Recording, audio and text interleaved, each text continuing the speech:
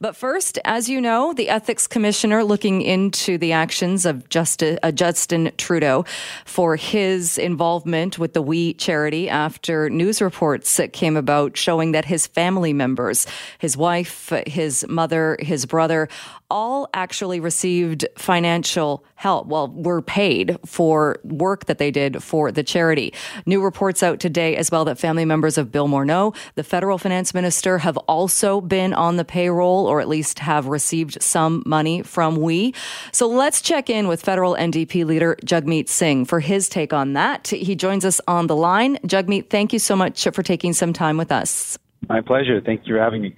We're hearing from the opposition Conservatives. They're now calling for a criminal investigation into the actions of Prime Minister Trudeau, looking at his ties to the We charity. What are your thoughts about that? Well, I think there needs to be a robust investigation. And if there's evidence that leads to a criminal investigation, there should be no hesitation to do that. What really is shown here by the details that are emerging from the scandal is that the Liberal government, particularly Prime Minister Trudeau, seems to be so quick to give money to friends and insiders to benefit himself and those close to him, but continues to delay on help to people living with disabilities. There's still no help to Canadians with disabilities throughout this whole pandemic, but he quickly moved to give nearly $1 billion to his well-connected friends. And it seems that benefited potentially his family. This is deeply concerning. This is also the third time Justin Trudeau has been the subject of an ethics investigation. Do you think an ethics investigation, though, at this point, is that enough? Well, it needs to be a thorough investigation, and so I'm not going to prescribe what that is. It may be something beyond an ethics investigation. But what's clear is that the Prime Minister continues to do things that enrich or benefit himself or flaunt the rules, but then doesn't do what's necessary for people. And it seems like there's two Prime Minister Trudeaus, one in public who often says all the right things, but in private there seems to be a completely different Prime Minister Trudeau who makes these decisions to help friends and to flaunt laws and to engage in activities that require ethics investigations. This is something that I think Canadians need to see as the two sides of Prime Minister Trudeau. There are also reports out today. The website Canada Land, I believe, first reported that Finance Minister Bill Morneau also, he didn't recuse himself from the consideration of the contract for the We charity, and that he has family members who are paid by the charity. They've either been paid to speak in the past or they're a paid employee of the charity. Do you think that needs to be investigated as well? Absolutely. It's another layer to the scandal. It, again, doesn't seem to be just connected to Prime Minister Trudeau, but with the information that's been recently revealed around potentially more Finance Minister Morneau's family that are also being paid, and the Finance Minister did not disclose that, or at least say, listen, I shouldn't be the one making the decision because I've got family members working in the very same charity. This is all deeply problematic, and it shows exactly what we've been saying, that the Liberal government and specifically Prime Minister Trudeau and now Morneau seem to want to help out their friends, help out those they're connected to. Prime Minister Trudeau, the number now seems to be exceeding almost $350,000 of compensation that has gone to some family member in total, with his mom, his brother, and others, and his wife. And all of this really points to this sense of entitlement, but also the sense that they want to help their close friends, but not the people that need help the most, Canadians that are struggling, people that need help, Canadians living with disabilities. That to me is very, very problematic. Do you think that the scope of the investigation is enough, again, with the Prime Minister being the focus of this? But clearly, others would have had to know. Now, with this news of Finance Minister Bill Morneau's connections to We Charity, this was the Cabinet's consideration. It's not as though Bill Morneau and Justin Trudeau made these decisions on their own. Others had to have known this was happening, that there was this history, and that they didn't recuse themselves from voting. Right. This cuts to directly to the Liberal Party and to the Cabinet. There's no question about it. There needs to be a thorough investigation, and in order to make sure it's thorough, I think you've touched on something that we're going to be calling for, is that there needs to be a complete waiver of any sort of immunity of the cabinet or cabinet confidentiality.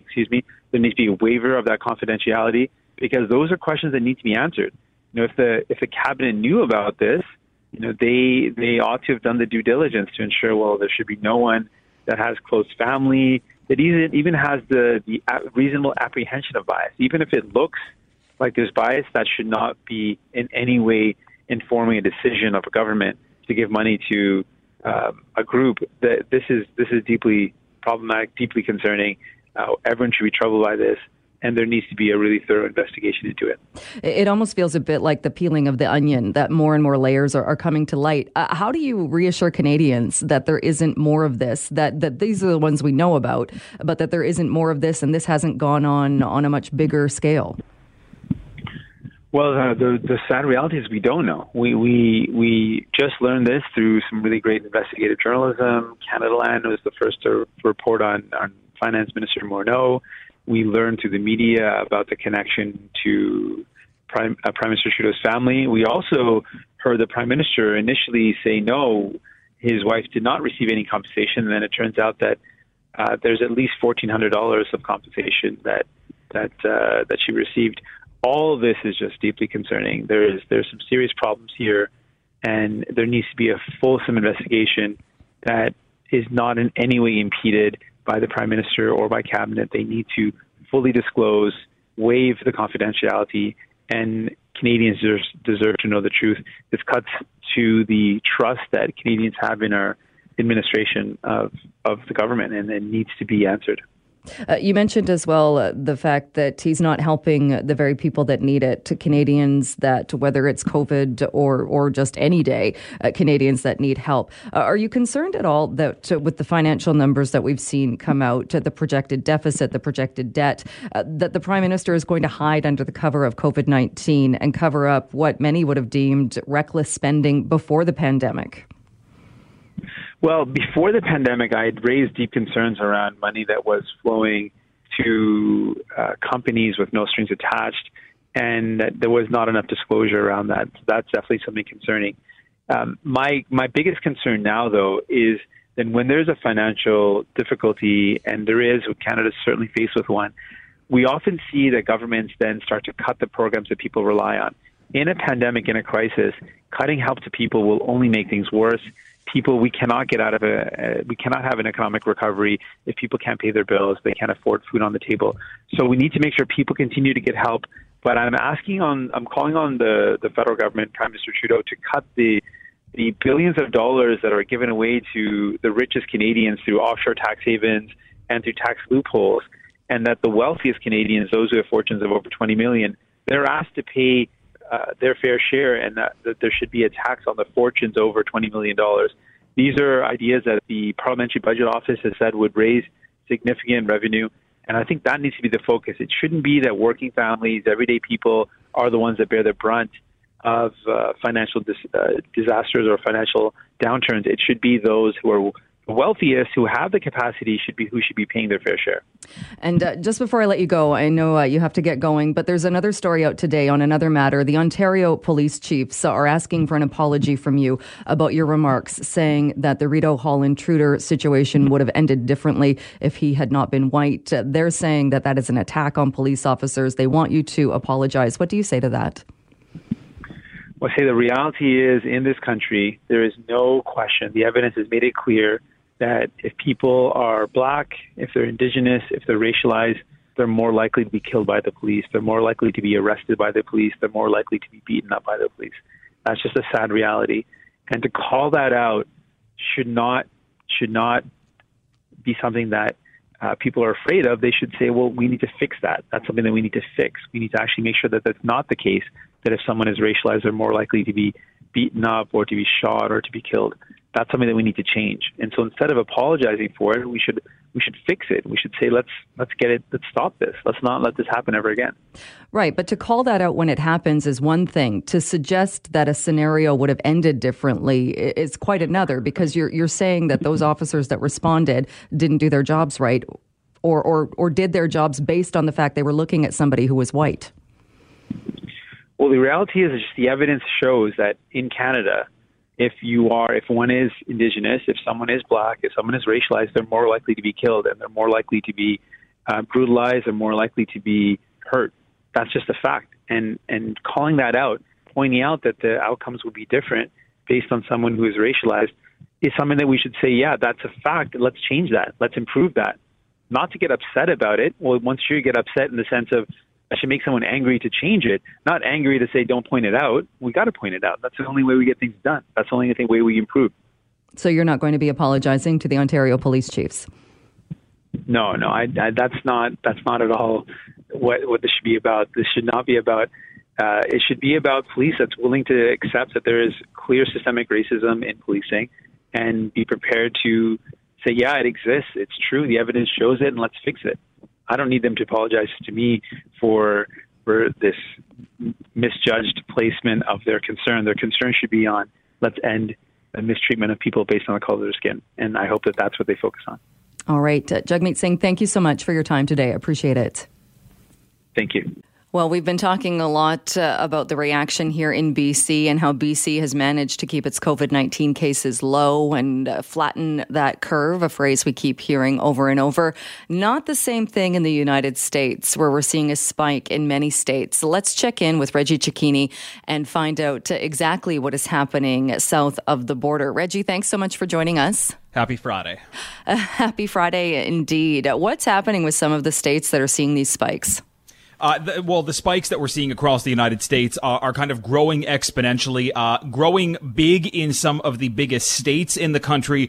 But realistically, 41 of the 50 states are posting daily increases now. And then embedded within that is where we're actually seeing states that thought they had it under control also starting to add kind of daily records. And that includes areas like Idaho and Utah and Missouri and Alabama. But really, all eyes are still on places like Florida, California, Texas, and Arizona, because the numbers are just astounding. And is it groups that are gathering? What is it? The things that have opened prematurely, or can we pinpoint it to any particular scenario? So the data doesn't show just yet, but what we're hearing from health experts, and notably from Dr. Fauci, is that yes, the reopening of states is what has kind of exacerbated the situation over the last couple of weeks. In May, when the May long weekend took place over Memorial Day, we saw groups gather together, and then we saw spikes a couple of weeks later. We saw massive groups gathering again on July 4th. Those numbers are still not going to come for a couple of weeks. So the numbers we're seeing now are from the number of things and places that have reopened, that have allowed people to get back together, which is why you're hearing from Dr. Fauci saying, well, not going back into a shutdown, the United States really needs to claw back and start putting closed signs up again. Otherwise, these numbers aren't going to go anywhere. And at the same time, we keep hearing more and more that the president is saying if school doesn't open up, he's going to stop funding.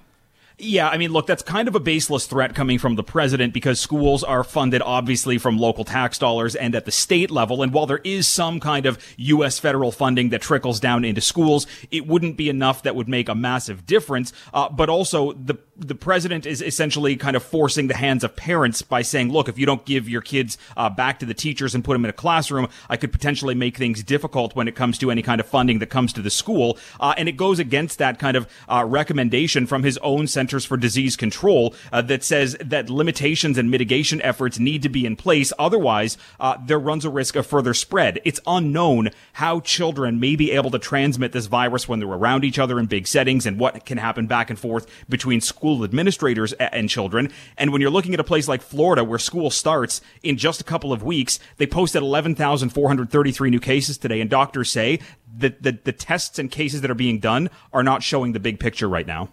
And what do you say about the president's continued claim that it's the testing? It's because they're doing more testing is why we're seeing more cases. It's been proven false over and over again by leading health experts and researchers around the country and really around the world. Because if you look at the charts out of something like New York, their curve has gone down incredibly and is essentially lower than where it was when we started talking about curves. But the number of tests that they're doing are in and around 25 and 30,000 a day, and they're finding very few cases. So it kind of proves the president wrong there. We know that finding more that doing more tests will find more cases, but the rate of positivity is starting to outpace the number of tests that are going on around the country, and that is what is concerning. This kind of mixed messaging that is mixed with kind of factual inaccuracies from the White House puts more Americans at danger. And is it all because the president wants things wrapped up? He wants this wrapped up before the election so that he can tout that he was able to get a handle on this virus. And in doing that, he's simply ordering things back to normal when clearly the science is showing something completely different. Yeah, look, it's unclear what the president's true motive is here when he's trying to rush forward with everything, but obviously the election has something big to do with it. He's lagging in the polls big time right now behind Joe Biden. There was actually a poll out today, or a study, that if the election were held tonight, Joe Biden would sweep with 400 electoral college votes and essentially blow Donald Trump out of the water. So this is something that is of concern for him. We see that he is struggling in popularity with 32% right now. 2/3 of the country disapproves of the way the president is handling the situation. So he's really grasping at straws here and trying to use the economy and now education as the way to kind of take control over what little bit of that base is left that has been following him for the last 4 years. And wanted to ask you too, this pulling out of funding for the World Health Organization. What is happening with that? Well, I mean, so the president has issued his directive to Congress to say that the intent now is to pull out of the World Health Organization. Obviously, this is going to be potentially detrimental to the agency because the United States is the biggest donor, and cash is obviously important for an agency like that is attempting to deal with not only this COVID crisis in the world, but a number of health concerns that are going on, especially in developing countries. We do know that Joe Biden has put out a platform that says on day one, if he wins the election, he will reinstate the United States back into the World Health Organization. This kind of withdrawal process is long and drawn out and wouldn't take place until next summer anyways, but it is a big threat. The World Health Organization has faced criticism for the way it's handled this situation, but the president, according to people in the political world and health experts, say he simply just went too far by pulling the U.S. out. All right. And Reggie, just one more question. Looking into the weekend, what are the biggest concerns, or where are people focused when we look at the spread of this virus? Well, likely Florida is going to be a huge concern because Disney World is expected to reopen to guests on Saturday. And when you have a state that's posted 22,000 cases in 2 days alone this week, that is a concern, especially in the Miami area where the positive case is 33%, kind of an epicenter within an epicenter. One kind of good news story coming out of the weekend, the president has canceled his scheduled rally in New Hampshire. He's blaming it on the tropical storm that's brewing off the coast right now. But there was also pushback from health experts in the state saying, look, we know that Oklahoma is now pointing to the Trump rally in Tulsa for an increase in numbers. They didn't want the president there. He's not going now. All right. Reggie, always great to get an update from you. Thank you so much. Thank you.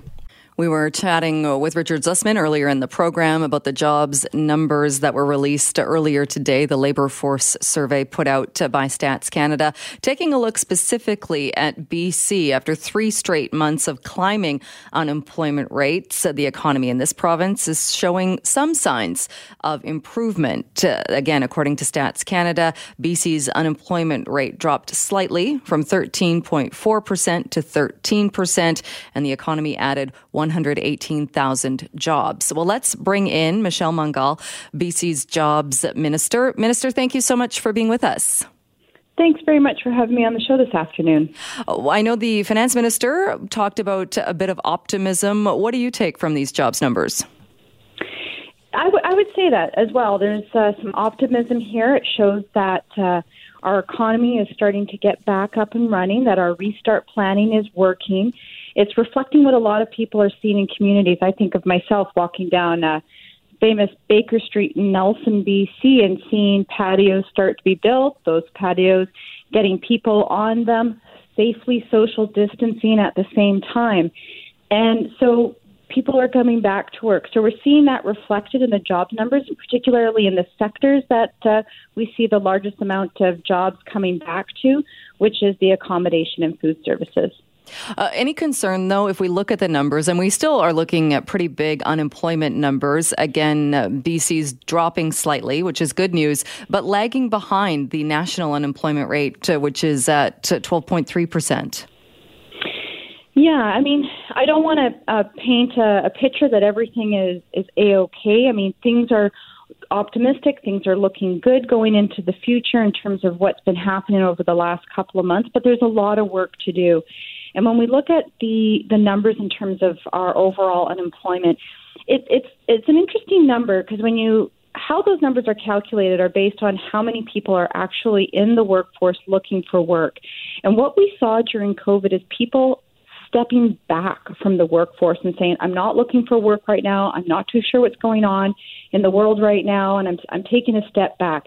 And now that we have a restart plan and we have economic recovery plans about to come out, we see people entering the workforce again. And so what that does is that this number actually shows that fact that people are moving back into the workforce. They're seeing that we're doing a good job in British Columbia in terms of making sure people are healthy, people are safe, and that we're reducing the spread of COVID-19. And so they're moving back into the workforce. But still, we have a lot of work to do to make sure that the jobs are there for them as they reenter. And there's also a large group of people, I don't know how many, but there would be a large group as well that are still working, continued working during COVID since it started, but have reduced hours and have reduced salary, which not the best scenario. But does that kind of skew the numbers in that they would still show up as employed, but they're not back at the rate and the level they were at before the pandemic? You're absolutely right, Jill, to kind of dig behind those numbers and try to understand what are people's actual stories, especially around this pandemic, and what happened to their jobs, their income levels. And that's exactly what we're seeing, is that the majority of jobs that have come back are part-time, and they're not full-time. They're not yet fully family-supporting jobs. They are part-time. And that's why I say it really reflects what we're seeing in our communities. Like when I talk about the patios that are opening up, but there's still less tables in the restaurants. And so that means there's less servers, or they're still coming back, but they're working at part-time hours, for example. So again, a lot to do, and as we look forward into our planning around economic recovery. But what I see in these numbers is a good show of things coming back and our restart plan working. What about the numbers, though, for youth? We're talking about people age 15 to 24. There would be a lot of students in that group, with the unemployment rate still at 29.1%. I'm really glad you brought this up, Jill, because this is a huge issue. Young people who are often starting their work life in the service industry, in accommodation, food services, in tourism, they are feeling the biggest hit from the economic impacts of COVID-19. And I was just this morning, I was on a call with Business in Vancouver's 30 under 30. Earlier in the week, I was on a call with 50 people under 30, all talking about what we need to do, what they see are things that need to be done to get them back working in terms of economic recovery. And so we are working with young people to identify specific strategies. We've already been rolling some out, but we want to identify very specific strategies to get young people back to work and make sure that they have the opportunities to build their careers. And how does that factor in then with programs, both provincial and there are the federal programs as well, that have been criticized by people saying, yes, we absolutely needed these programs in the beginning, but it's not good to keep going with programs that don't give any incentive for people to actually get back into the workforce? Well, I mean, I understand there's a lot of concern. I speak to small businesses especially all the time about making sure that people have the incentives to come back to work. But the reality is that we are still down hundreds of thousands of jobs, and we're trying to bring them back online. We're working to bring them back online, but it's not a quick fix because we have to do things slowly, we have to do things safely, and we have to follow the guidelines of Dr. Bonnie Henry in our public health office. And so as we bring those jobs back online, we want to make sure that we're continuing on with a good economic foundation from which to recover, and that's ensuring that people don't end up in extreme poverty as a result of this. That's what really we're all trying to achieve here. And so we have to make sure that those programs continue on, that they go alongside in parallel as we create those jobs and bring them back online. Right. And I think people would agree. Nobody wants somebody to end up living in poverty or far below the poverty line. But there is a certain thought process as well that there might be an incentive to, if you don't have to go back to work, why not take the rest of the summer off and then deal with it in September?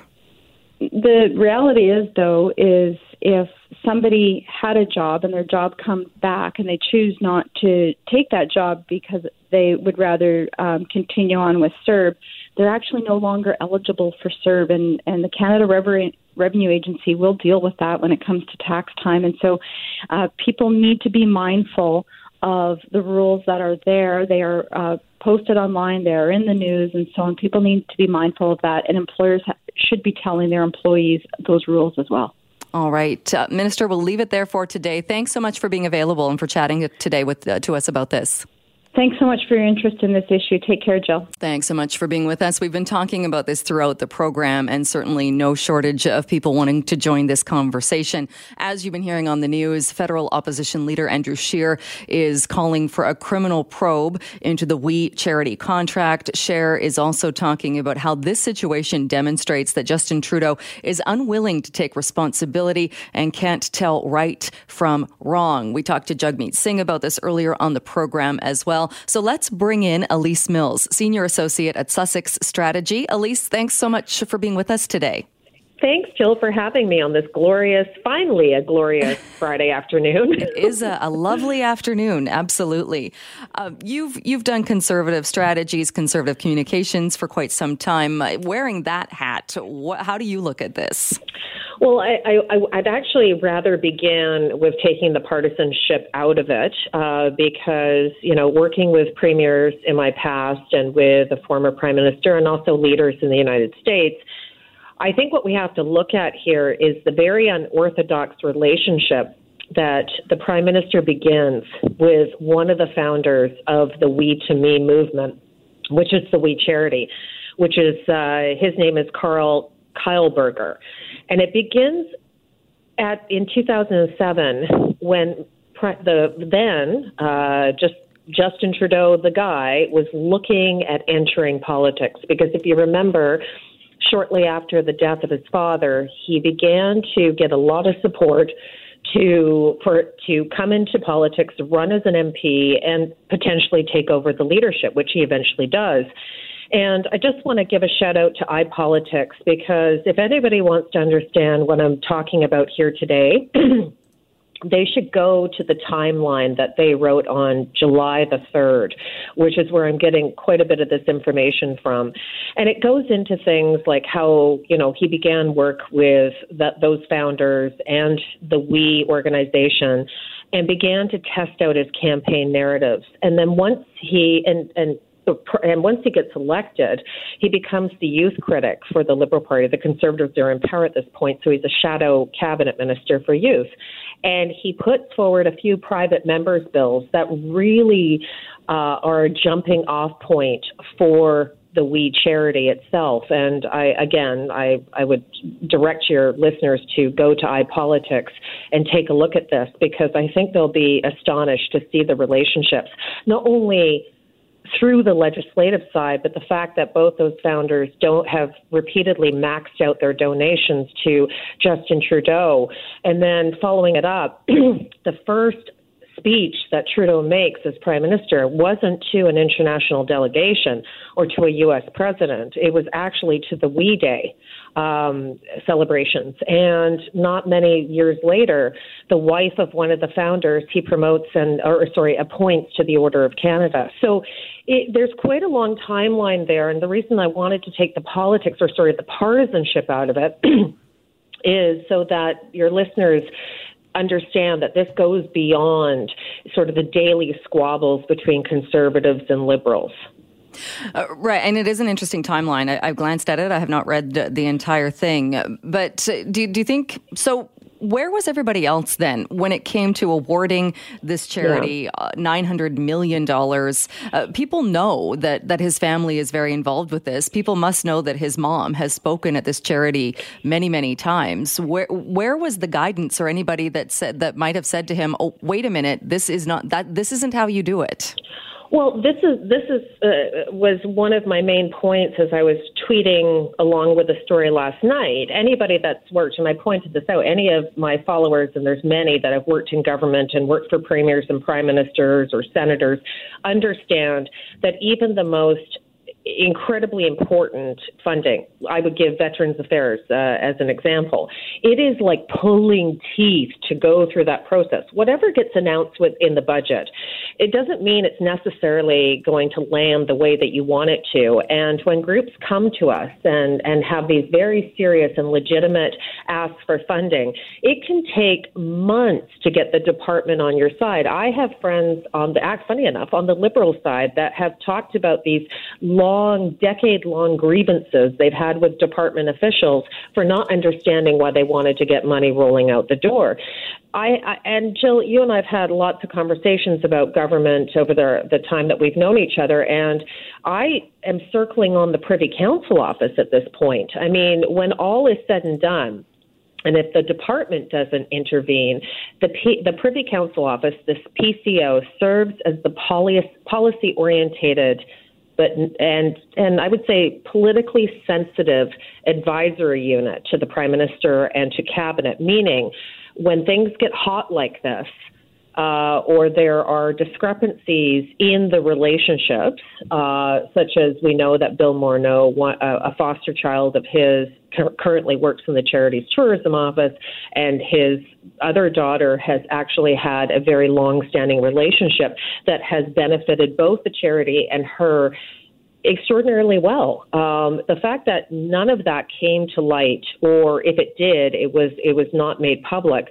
and the Privy Council office would have been involved in this is quite frightening. Not to mention that the normal push and pull between political staff and department officials obviously wasn't there. And this idea that the Prime Minister is suggesting that the public service was the one that wanted we to outsource what we have always done for our youth in this country is astonishing to me. What about the fact that they didn't recuse themselves from the decision making, knowing that they have these connections to this charity? I think it really speaks to something that's in the DNA, not just with this Prime Minister, but with Liberals in general, because for me, it speaks to two scandals that we've had. Number one, the sponsorship scandal. This is how exactly, and I was in Ottawa on the Hill at the time, and I was a Liberal at the time. This is exactly how the sponsorship scandal began. It began with one or two firms in Quebec, and it sort of bled out as other firms wanted a piece of the action, right? And it would go hand in hand with political contributions or in-kind contributions like speaking events. The other one would be the Jody Wilson-Raybould and Jane Philpott scandal, where PCO, the former clerk of the Privy Council, actually gets involved and sort of plays rough and tumble with those two women, very senior cabinet ministers. So I think it bleeds into both those scandals as far as I'm concerned, which speaks to me being very concerned that we have a breakdown in our department, our breakdown at our top level with the bureaucracy. I'm not suggesting all. I'm not suggesting it's a virus that has affected all public servants, but there's obviously a problem with the Privy Council office, Jill. It would appear that way. And there's obviously also a problem with the fact that we now have a sitting Prime Minister who is now for the third time. I mean, it's unprecedented to have a Prime Minister now undergoing his third ethics investigation. And it's not just 3 ethics investigations. It's also half a dozen allegations about behavior, including, proven allegations around racial impropriety or the blackface scandal, sexual harassment with a young female reporter. What Mr. Trudeau does, and I'm not saying this because he's a Liberal Prime Minister, what I'm saying is somebody that's very fed up with the idea that we're living in the retail politics world versus actually looking to people with expertise and authenticity to lead us in what I think is some of the most serious times. I mean, we're not just electing people domestically now. We're electing people to speak for us and defend us and promote us internationally in times of pandemics and also, other global crises, including the concerns that we have around Iran and China and Russia, and the idea that our political freedoms or our democratic freedoms and rights are more vulnerable than they have been since World War II. This speaks to character, and I think if we weren't in this COVID pandemic, I think that, the women opposition and those who claim to be on the social justice side and transparency side of the arguments around government may not be supporting him.